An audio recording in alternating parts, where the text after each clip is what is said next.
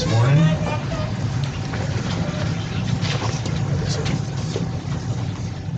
Between last Sunday, taking a break from it, and the Sunday before that being gone, it's been about 3 weeks since we've been there. So we're actually going to kind of finish up the end of chapter 33 and then go forward from there.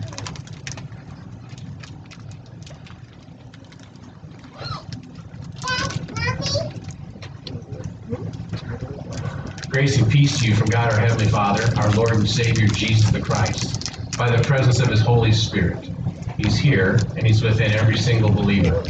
And all God's people said, Amen. When we left Moses, things were pretty intense and interesting. It was after the golden calf incident. Moses offered himself as atonement for the people. God didn't really say anything in response to that. He didn't say, yeah, I'll take your life, I'll remove you from the book of life for the sake of the people. But it was a powerful picture of Jesus offering himself for us and God receiving his sacrifice for our sakes. So in the midst of that and following that, Moses is interceding for the people. We're going to pick it up at verse 18, Exodus chapter 33, verse 18. Keep in mind where we're at in the story here. Moses has met God face to face in a sense at the burning bush. He's walked with God through the 10 plagues in Egypt, through the Red Sea crossing. They've already been receiving the daily manna supply miraculously, the daily, the birds? The quail, thank you. The quail supply every day, water when they need it, all these miracles. They've seen the presence of God go with them in the daytime by a pillar of cloud, in the nighttime a pillar of fire, all these things and more Moses has experienced. But still, he says in verse 18, Moses said, please show me your glory. Now, in our modern day American terms, first thing we think of is Moses wants to see the blame. This is so much more than that. The glory of God he's asking to see is the very character, the essence, the depth, the totality of who God is. He says, God, please show me your glory. Moses has seen more than we could probably hope to imagine to see in our physical lifetimes. And he says, I want to see more. I want to see the whole thing. He says, God, show me your glory. And God said, I will make, say this with me, I will make all my goodness pass before you and will proclaim before you my name.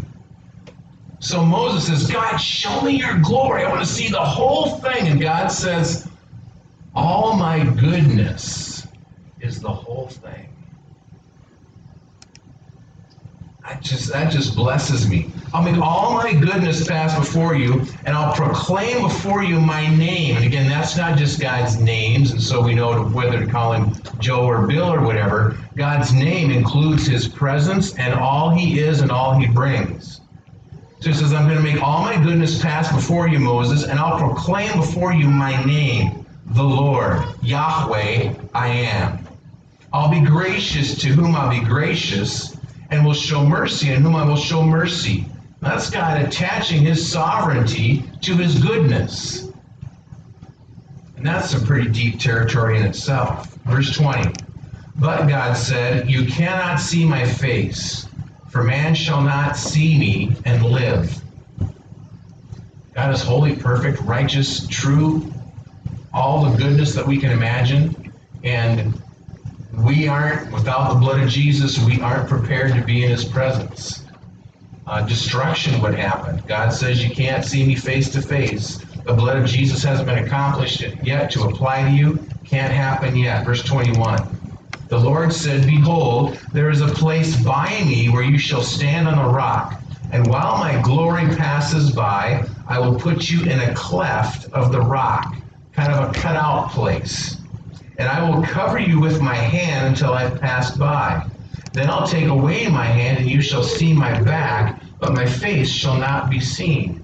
Now, God doesn't have a back and a face and a hand physically. Amen. He's expressing things in a fashion that we can understand, that Moses can understand and take to heart.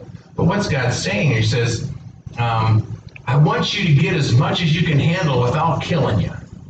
And we say, thank you, Lord. Yeah, thank you, Lord. That's good stuff, right? That's part of his goodness. So chapter 34, verse 1 continues. The Lord said to Moses, cut for yourself 2 tablets of stone like the first. I'll write on the tablets the words that were on the first tablets, which you broke. Be ready by the morning. Come up in the morning to Mount Sinai and present yourself to me on the top of the mountain. No one shall come up with you. Let no one be seen throughout the mountain. Let no flocks or herds graze opposite that mountain. So who's going to be involved in this exchange? God and Moses, period. Not even animals on the mountain. God and Moses alone. Verse 4. So Moses cut 2 tablets of stone like the first. He rose early in the morning, went up on Mount Sinai as the Lord had commanded him, took in his hand 2 tablets of stone. The Lord descended in the cloud and stood with him there and proclaimed the name of the Lord. Now it's all caps in your Bibles, English Bibles, right? L-O-R-D. That's Yahweh. He proclaimed his name, Yahweh I am. Verse 6. So here it is. God's going to pass by and show Moses all the goodness Moses can be allowed to experience without perishing. Verse 6, the Lord passed before him and proclaimed, the Lord. We could say the Yahweh, the Yahweh. In English we say, the I am, the I am. And I love this. I often start my prayers with this. God defines and reveals his character, his goodness, who he is. It says, Yahweh, Yahweh, a God merciful and gracious. Well, that's good enough for me right there. Mercy is when I deserve punishment and God doesn't pour it out on me because he loves me. I like mercy a lot. How about you? Then God does the other side of that love coin. He says, I'm gracious too. I love you even though you don't deserve it. So he doesn't punish me when I do deserve it because he loves me. And he loves me even though I don't deserve it, no matter what. How good is that? That's goodness that I'm with Moses. God, show me more of that. I want to see, hear, know, experience more of your goodness in that way. So God says, I'm merciful and gracious. I'm slow to anger. Man, I want to grow in this. I want to grow in this so much. So when we watch news, social media, whatever, what's our first normal quick response? Anger. And the media is really good at driving that. We're clickbait. That brings us back more and more. The madder we get, the more we want to find out what's the new stupid, horrible thing that they're doing. Are you kidding me? And so the enemy is training us up to be quick to anger, quick to judgment, and quick to rejection of other people. That is not the heart or the goodness of God. Say with me, God is slow to anger. Say with me, God is slow to anger. And he says elsewhere in Scripture, he desires that of us as well. So he's gracious and merciful, slow to anger, abounding. You know what abounding is, right? It's way more than we need. It's not just enough, it's way more. So some people like a little bit of icing, a little bit of frosting on the cake. That's okay. I like it when it's abounding. I like extra. That's God. God is extra. Extra in what? Abounding in steadfast love and faithfulness. His faithfulness isn't just enough to accomplish the need. His faithfulness, he's abounding in. Is this a good God? Do you want to get to know his goodness even more than you've known it up till today? I think we're all like Moses. God, show me more. Show me more of your goodness. It blows my mind and expands my heart. I want to see more. Abounding in steadfast love and faithfulness. Keeping steadfast love for thousands, and the implication in Hebrews, thousands of generations. Keeping steadfast love for thousands. And I love this. Forgiving iniquity, transgression, and sin. The version I learned it growing up as a believer, when God really impacted me with this, said sin and wickedness and rebellion. That's how I still run it through my mind when I'm praying. How glad I am I could come to God in my own personal devotions and be encountered by his word and have him show me where I fall short of his glory. How glad I am I can say, God, I'm really glad that you forgive not just sin, but you even are willing to forgive wickedness. You're even willing to forgive rebellion. if only there will be repentance and us confessing our sin, repentance, come back to him. That's how good God is. Sin and wickedness and rebellion, he forgives. Everybody say, thank you, Jesus. Thank you, Jesus. I don't know, maybe you don't need forgiveness of sin. Maybe you never have a wicked thought. Maybe you've never once been rebellious in your life, done things your own way, even though you knew it was against God's law. But I need to know that he forgives sin and wickedness and rebellion. But it's not all fuzzy dice. Amen? Amen. It says, but who will by no means clear the guilty, visiting the iniquity of the fathers on the children and the children's children to the third and fourth generation. Later on, God says, to the third and fourth generation of those who hate me. So God says, I am goodness that is hard for you to imagine or grasp. I am merciful and I'm gracious. I'm slow to anger, unlike you. I forgive sin and wickedness and rebellion. I'm abounding in steadfast love and faithfulness. I'm so not like you, it's hard for you to grasp my goodness. But I need you to know that I am righteous and holy. And my goodness can only be received by you if you will confess your sin and repent and receive the gift of my goodness, especially through Jesus, his son on the cross. Amen? Amen. So God is goodness that just blows our minds and expands our hearts. But he's holy and righteous, and the only way to approach and receive that goodness is by confessing and believing. So God's clear. He's up front with us. He wants us to know the whole truth. Amen? Amen. If he just told you all about his goodness and didn't tell you about the righteousness, what would you be tempted to do? Woohoo! And party and just party on and not take our stand before him seriously. So God shares the holiness too. By no means clears the guilty. Each generation God is going to call to account. Each person individual God calls to account. Verse 8. Now, so we should gauge Moses' response. God reveals his goodness, defines it in these wonderful ways, talks about his righteousness too, and that judgment is there for those who don't take note. And so, what's Moses' response? I love this. Verse 8, Moses quickly bowed his head toward the earth and worshipped. He hit the ground face down, blown away by the goodness of God. And having known the sin of Israel and his own sins, God almost killed him in the desert on the way to Egypt, right? Remember that? That was a happy sermon day, amen? Amen. So Moses knows full well how amazing this goodness is, and his grace and his mercy. And when he experiences it as much as he can experience, he goes down on his face in worship.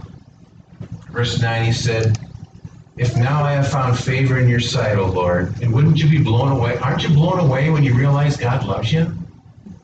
You're like, wow. If now I have found favor in your sight, O Lord, please let the Lord go in the midst of us. For it is a stiff-necked people, and pardon our iniquity and our sin. Isn't this nuts? If you admit that you're a stiff-necked people, you're prideful and rebellious and so forth and so on, you admit those things, you know it's true, how in the world can you invite that holy God to travel in the midst of you, to pardon your iniquity and your sin? How can you ask such a thing?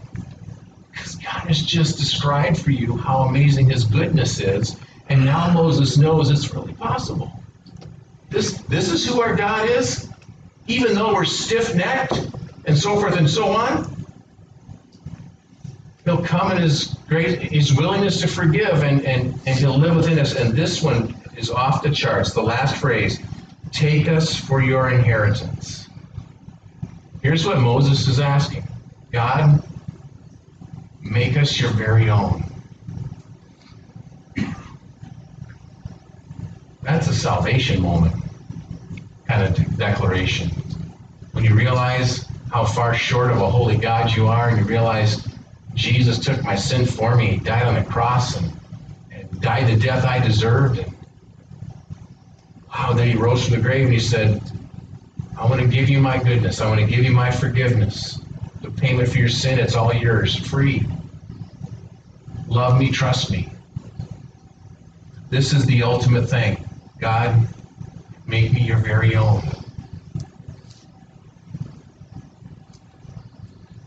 So you want to know how to pray for people in your life that don't know Jesus yet? This can be part of your prayer. Oh, Lord God. Help them to meet and see and know your goodness. How amazing and awesome and heart-expanding it is. And God, help them to cry out to you as Moses here, make me your very own.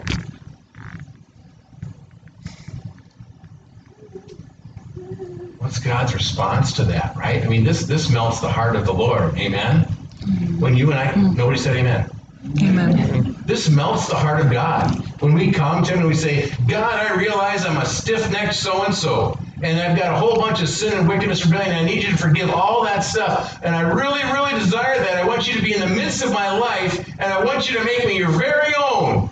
That melts God's heart. So what's God reply? Verse 10, God said, behold, I am making a covenant. God's making the covenant with Moses and the Israelites, anybody who would believe. Before all your people, I will do marvels, such as have not been created in all the earth or in any nation. And all the people among whom you are shall see the work of the Lord, for it is an awesome thing that I will do with you. Now, I love this. I want to say, you know what? I'm sitting here prepping this, I'm saying this, I'm going, God, this is so awesome. So that you and I, when we come to this moment, this Moses moment, we see and experience the goodness of God, and we say, God, I'm stiff-necked, I'm this, that, and the other thing. Would you forgive me? Would you love me? Would you even make me your very own? God says, glad to, awesome, let's do this. And then God says, I'm going to do in your life awesome things that other people will look at you and say, that can't be Joe. Something bigger than Joe is going on there, and they'll know it's the Lord. So you know what I've been praying for you this week? God, do awesome things in your people, through your people, for your people, so that everybody around them knows it's you. So awesome things, right? We had a pretty big, deep prayer list this morning. Opportunities for God to do awesome things. Amen? Amen. That and a lot more. God, awesome things. Do it. Glorify your name. Praise you, Father. Verse 11. God says, observe what I command you this day. Behold, I will drive out before you the Amorites, the Canaanites, the Hittites, the Perizzites, the Hivites, the Jebusites. Godless bullies. God says, I will drive them out before you. Verse 12, here's what God asks in return. Now, so heads up. Amen? Amen. Here's God's response that he desires from you and me. Take care. Be careful. Watch out. Heads up. Take care. How does God say that? When you know the rest of the passage, this is how he's saying it. Take care. I'm warning you. Be careful. I've displayed all my goodness to you. I've told you I'm going to do awesome things in your life that will blow away the world, but you need to take warning here. Take care of what? Take care lest you make a covenant. Now, before God said, I'm making a covenant with you. You've loved me. You've asked me to make me your own. I'm going to do it. I'm going to do awesome things through you. Here's what you got to be careful of. Be careful. Lest you make a covenant with the inhabitants of the land. Say, ow. Uh-oh. Come on, say it. Ow. Uh-oh. Inhabitants of the land. These are people who don't know God. People who hate God. People who want to stay in sin and wickedness and rebellion their whole existence. And God says, you've got to be careful. I'm warning you. Don't make covenants. Don't make partnerships with the people of the land. Hmm. Why? Because that jeopardizes the whole thing. I ask God to make me his own? But then if I will go off and covenant, connect myself with others, not God, I can break that covenant. God says, I'm warning you, lest you make a covenant with the inhabitants of the land to which you go, lest it become a what? A snare. A snare. Now, a snare doesn't sound so bad, does it? Let's put it in Midwest, upper Midwest, Minnesota terms that we can all understand. Bear trap. Okay? Bear, you ever seen a bear trap? You ever seen what it can do? God says, take care, I'm warning you, lest you make a covenant with the inhabitants of the land to which you go, lest it become a bear trap in your midst. God says, here's what you must do when you encounter the stuff, the religion, the faith, the lies of the people in the land. This is what you're supposed to do. Verse 13. You shall tear down their altars, break their pillars, and cut down their asherim. I circled the action words in my Bible. Tear down, break, cut down. Does that sound like this is, oh, take care, be a little careful with this. Don't eat too much ice cream tonight because then you'll get a tummy ache. Those action words. Tear down, break, cut down. For you shall worship no other God, for the Lord whose name is jealous is a jealous God. Lest you make a covenant with the inhabitants of the land. And when they whore after their gods, not in the physical sense, well, they did it also in the physical sense, but it was a spiritual act for them. When they worshiped other gods and consorted with them on purpose. He says, lest you make a covenant with the inhabitants of the land, when they whore after their gods and sacrifice to their gods, and you are invited. What's the devil really good at doing? Come on. It's not a big deal. Nobody will know. It's only one night. Whatever the invitation. When you are invited, I'm warning you, you eat of that sacrifice, you take of their daughters for your sons, when you make a covenant, when you marry in, when you invite that person who is dedicated to everything but me, when you invite them and yoke yourself to them into your lives, bear trap. Bear trap. Their daughters whore after their gods and make your sons whore after their gods, then it's all blown up. So God says, take care. I'm warning you. Be careful. All these things. Now, there's a lot of different ways. A lot of different topics I could connect this to. This one kept coming to my attention this past week, so that's what I'm going to use this morning. Okay?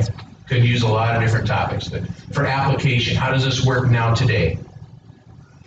So the inhabitants of the land are falling for a new religion, a new God, a new chapter in the devil's book of lies, having to do with, this is happening right now in America. It has to do with our very own identity. God's design has to do with marriage and family.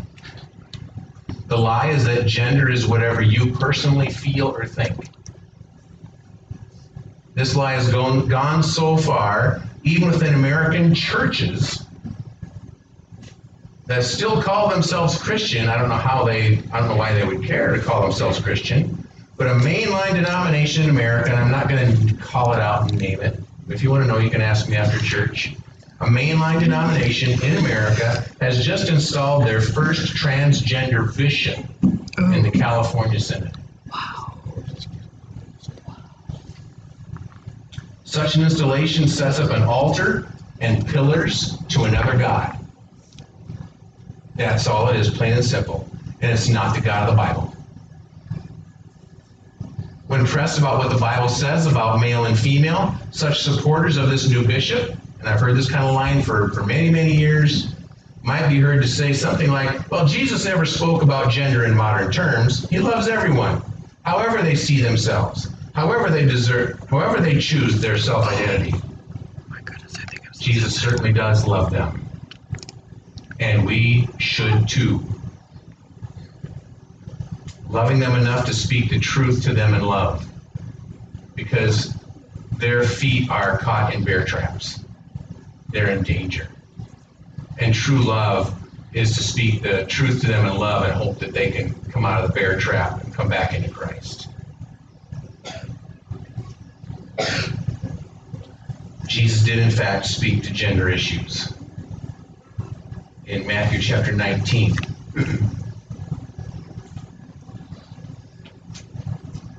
verse 3.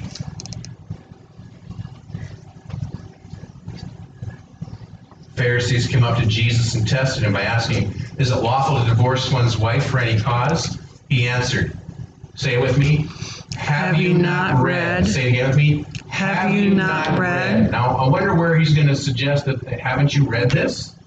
Have you not read that he who created them from the beginning made them what?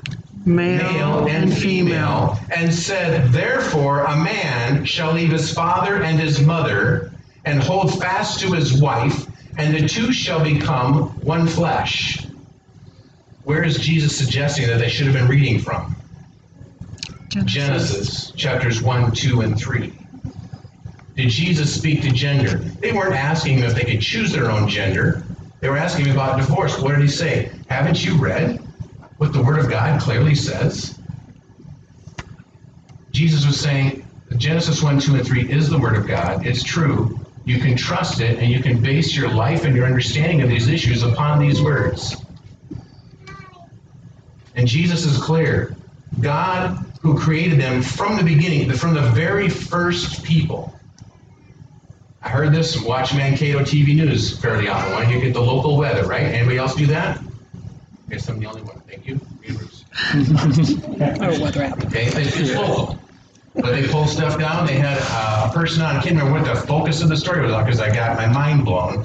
But she said 3 different times, people who get pregnant. No, how was it? Pregnant people. 3 different times. And I wanted to shout at the screen. I almost did. Lisa was like, seriously, here he goes. People don't get pregnant. Women do. But there are people who have lost jobs in universities and different settings who have said men can't get pregnant. They've lost their jobs.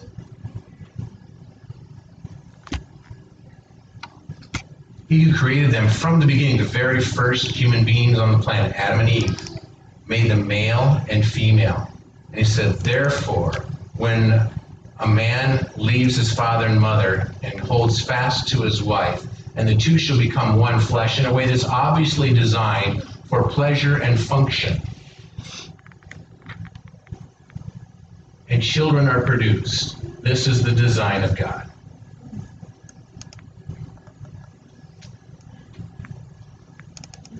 We can't make covenants with the inhabitants of the land on these topics.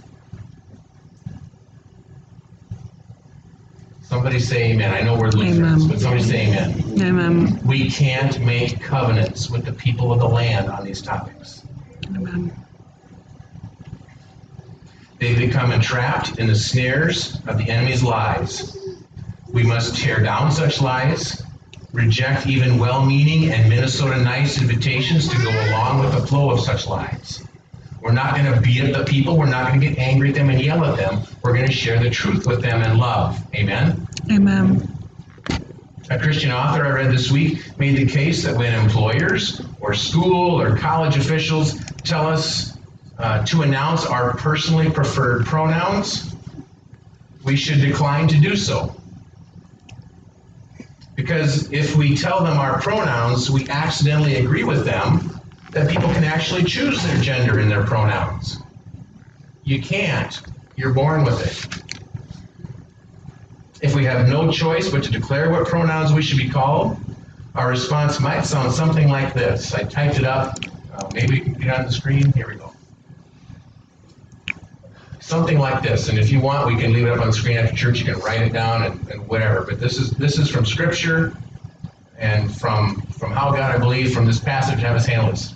I would say something like, since I have to choose my personal pronouns, I choose the pronouns that are scientifically true.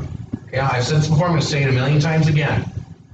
We know now through excellent cellular microbiological science that you have 1 trillion cells in your body.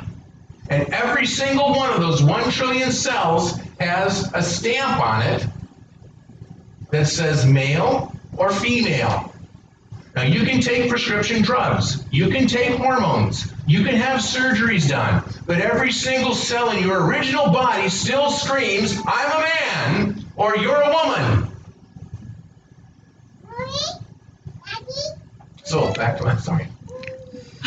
Since I have to choose my personal pronouns, I choose the pronouns that are scientifically true. The pronouns that have been the accepted use of language for thousands of years.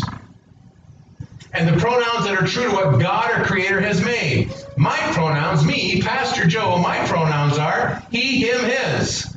To the glory of God who made me in his image. Amen. So if somebody makes me choose my pronouns, they're going to get a witness. They're going to hear the truth. They might not want to have anything to do with God. Well, then they got to deal with the science, right? Mm-hmm. And if they don't want to deal with the science, then they're choosing to live in complete ignorance, and that's their own choice, and all I can do is pray for them.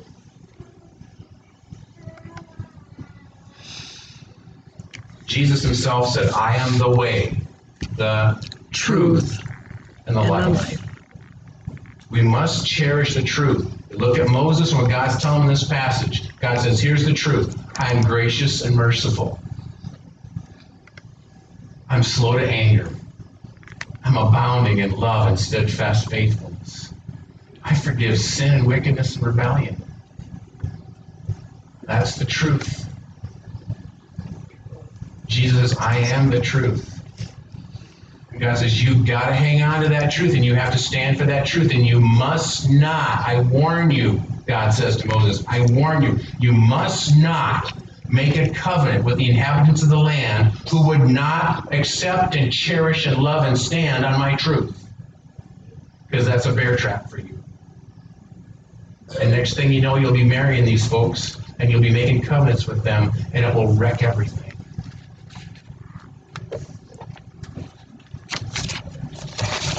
When Moses saw God's glory pass by his cleft in the rock and heard God declare his glory, Moses was overwhelmed with the truth of our amazing God. He went face down on the ground to worship.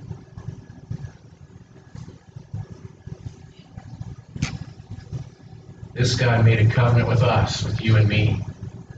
You say, we weren't there on Mount Sinai 4,000 years ago. That's all right. God updated it with a new covenant with Jesus. So God made a covenant with you and me, with all who will believe in his only Son, Jesus. If you confess with your mouth, Romans 10, 9, and 10, use it last Sunday for confirmation, right? If you will confess with your mouth that Jesus Christ is Lord, believe in your heart that God raised him from the dead, you will be saved. God made a covenant with us. He said, if you will believe in my Son, you will walk in my ways, I will save you for eternity. I will make you my very own. That's the best news I've ever heard. We must cherish it. We must stand on it. We can't compromise it. We can't Minnesota nice it. It's a bear trap. Let's pray. Father, we cry out for our nation, for our world. We are shocked and appalled and dismayed by the bear traps, the unbelievable lies the enemy has laid out, and people are stepping into those traps every day. Father, we know we can ask you for mercy and grace because that is who you are. God, be abounding in mercy and grace for this nation, for our churches, for the church body that installed that bishop. God Almighty, come and help. Father, forgive us for times that we have Minnesota-niced it, that we've compromised. Maybe we kind of fell into the trap. We didn't see it. We turned the corner and boom, there it was. God, we ask for grace and mercy. We thank you for it. Father, now help us to be trained up and ready. Holy Spirit, we are vessels. You live within us. Give us the words in the moments that you give us opportunity. God, make us aware. Keep us from the traps. Jesus, make us mouthpieces of truth and grace and mercy, that others might be saved from the bear traps the enemy has laid out. Come, Lord Jesus. Bless you, mighty God. Oh, God. Thank you, Lord. All these things and more. Do all you need to do in us today. We ask in Jesus' precious and powerful name. All God's people said, Amen. Now we're going to stand up and sing it. And the chorus is, God's truth is marching on. I want to march with it. Amen? Amen.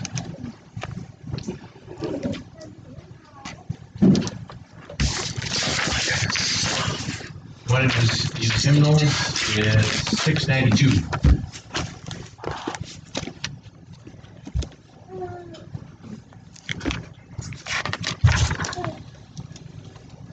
Mighty God, we rise up in your glory and your truth and the strength of it. Help us to march forward as awesome, glory-filled soldiers for Christ, reaching all those who are willing to be saved with your truth and your goodness. Bless you, Lord. Now may the Lord bless you and keep you. The Lord make his face to shine upon you, be gracious to you. The Lord look upon you with his countenance, his face, and keep you in his perfect peace. In the name of the Father, and of the Son, and of the Holy Spirit.